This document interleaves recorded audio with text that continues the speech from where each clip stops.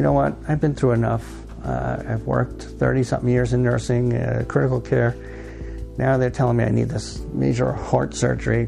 I'm done. I'm not having anything. And Dr. Durbin looked at Sue and I and said, well, then you're going to die. When we were getting married the second time, you know, it was more emotional for me. I cried. I didn't cry the first time. I cried the second time. Because when you look at each other and it's like, through sickness and in health and death do us part, it had a whole new meaning. One heart repaired, two hearts recommitted. Hi, I'm David North, and this is Health Story. Glenn Risquet of Patchogue, New York, was 56 years old and already the veteran of 3 significant heart procedures when his cardiologist warned him about a life-threatening aneurysm. Glenn, as you heard, is an experienced nurse employed at Northwell Syosset Hospital. His wife Susan is also a nurse.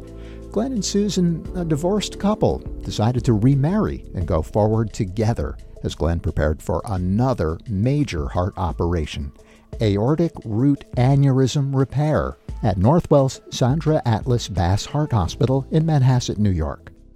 Dr. Alan Hartman.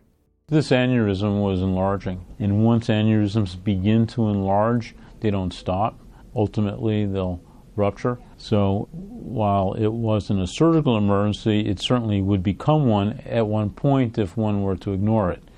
When we were doing his surgery and looking on the inside of the aneurysm, that's when you understand how important it is to have addressed this. It was very thinned out. I had taken some pictures and shown it to Glenn. There was one particular area where it was so thin you could actually see the blood, circulating through the wall of the aorta, and you could see how stretched out that area was, how thinned out it was. This eventually, especially in a 56-year-old gentleman, would eventually clearly have sacrificed his life. It's a small, very small balloon that's slowly being blown up until it is getting ready to pop inside your heart. And so that's essentially what the danger was. Pop. Imagine that. Your heart. But also imagine Glenn's situation. He was born with Golden Haar syndrome, congenital deformities including of the head, ear, and jaw, with corrective surgeries as a child. His previous heart procedures addressed tetralogy of Fallot, 4 congenital defects of the heart, also aortic valve replacement in 1989, and a pacemaker insertion in 2007. The picture is daunting. You know what? I've been through enough. I've worked 30-something years in nursing, critical care. Now they're telling me I need this major heart surgery. I'm done. I'm not having anything. Glenn didn't want to do it. Glenn's wife, Susan. It's elective. You could choose. Everybody has a choice. We know that in the medical field. We all have that right to say no, but if you don't do this, you'll die. We both knew exactly what we were looking at. I mean, outside of being in the OR, physiologically what it meant to have this kind of surgery done. And we're both critically care oriented, so we know the ICU time, what things would look like, having chest tubes, being intubated, at least on Susan's end, what I would look like in that recuperative period, and coming out of that, both the difficulties and the potentially the issues and problems that might arise. Glenn and Susan met and began their relationship while both worked at a hospital in Suffolk County, New York. They married but divorced, yet their bond and their friendship remained strong. Susan describes their relationship and her thoughts as they decided to renew their vows and life together as Dr. Hartman worked to save Glenn's life. When we were getting married the second time, it was more emotional for me. I cried. I didn't cry the first time. I cried the second time. Because when you look at each other and it's like, through sickness and in health and death do us part, it had a whole new meaning. You know what I mean?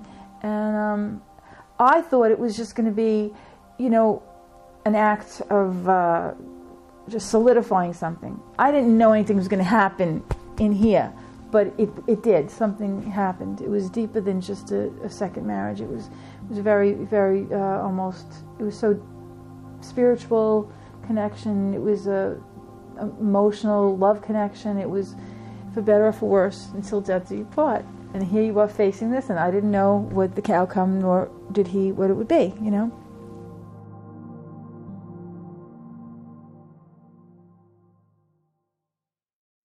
Susan Risquet, a wife, again, and nurse, describing her renewed vows with her husband Glenn prior to his heart surgery.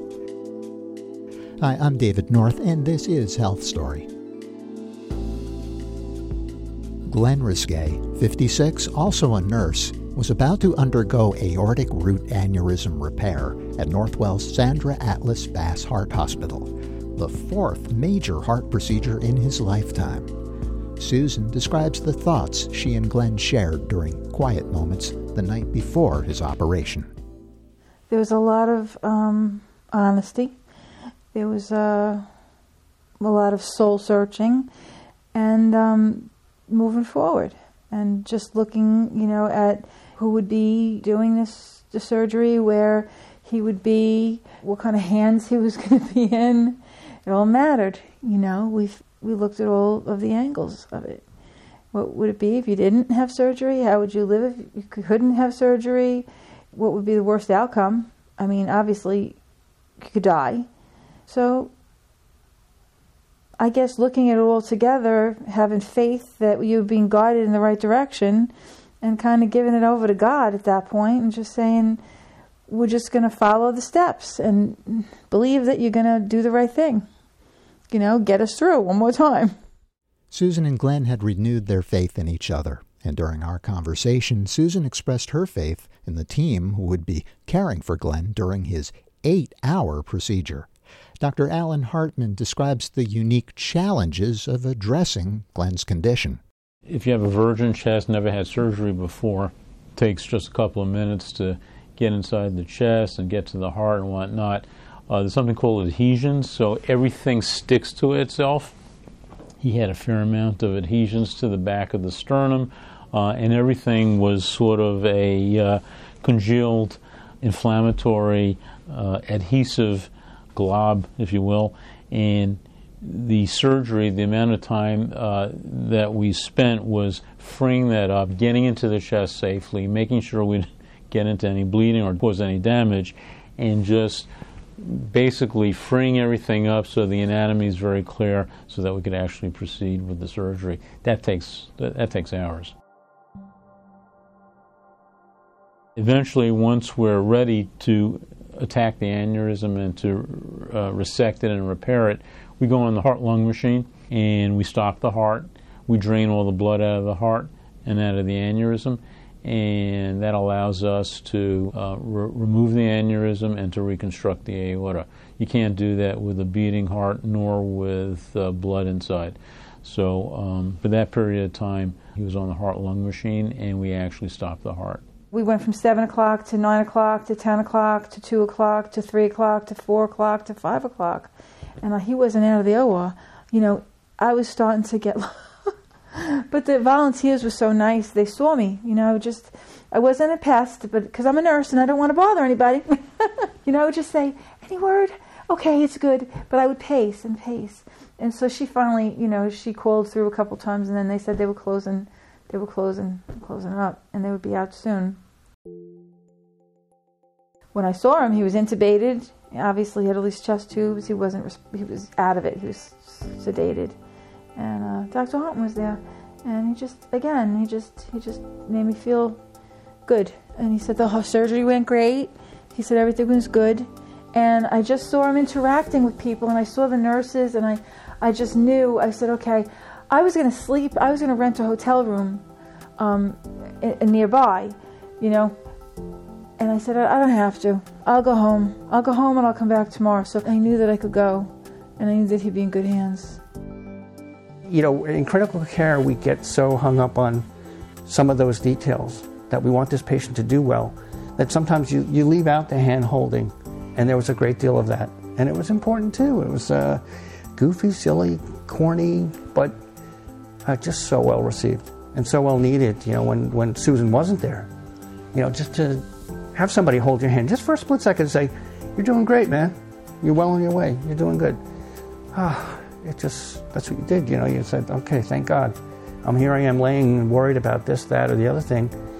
And this person just told me, no, it's all good, Phenomenal.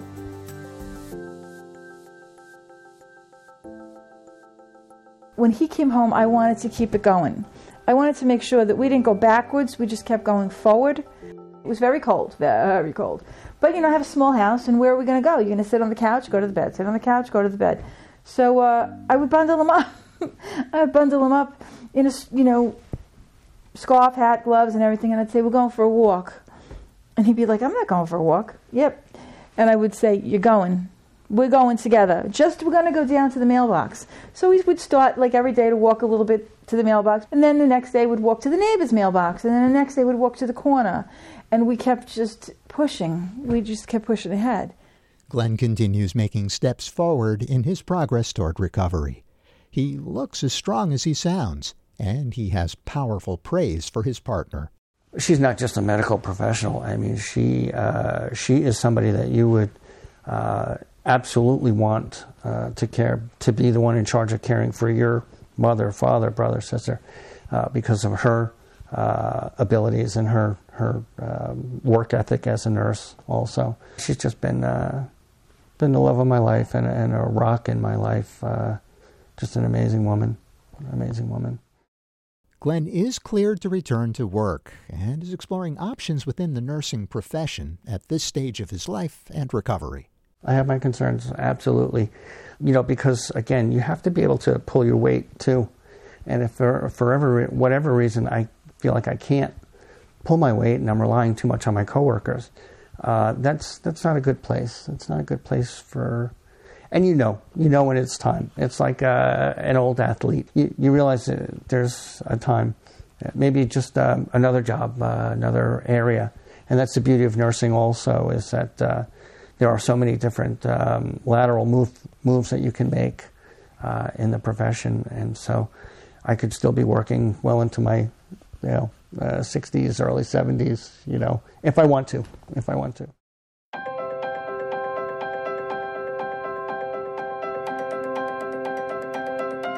Susan says her experiences during Glenn's recovery and with the team at Northwell reconfirmed her commitment to Glenn and to her profession. Corny as it may sound, it's true right from my heart. This experience really made me want to be better at what I did. I'm a good nurse, I'm a caring nurse, but being in this position to see what an effect it has on the patients as a patient, it just made me want to step it up. I took that as one of the best compliments one could bestow upon somebody. And, I shared that with the rest of the staff. That means a lot, especially coming from somebody that knows the business and dealing with patients on a daily basis themselves. So we really took that to heart. Thank you, Dr. Alan Hartman.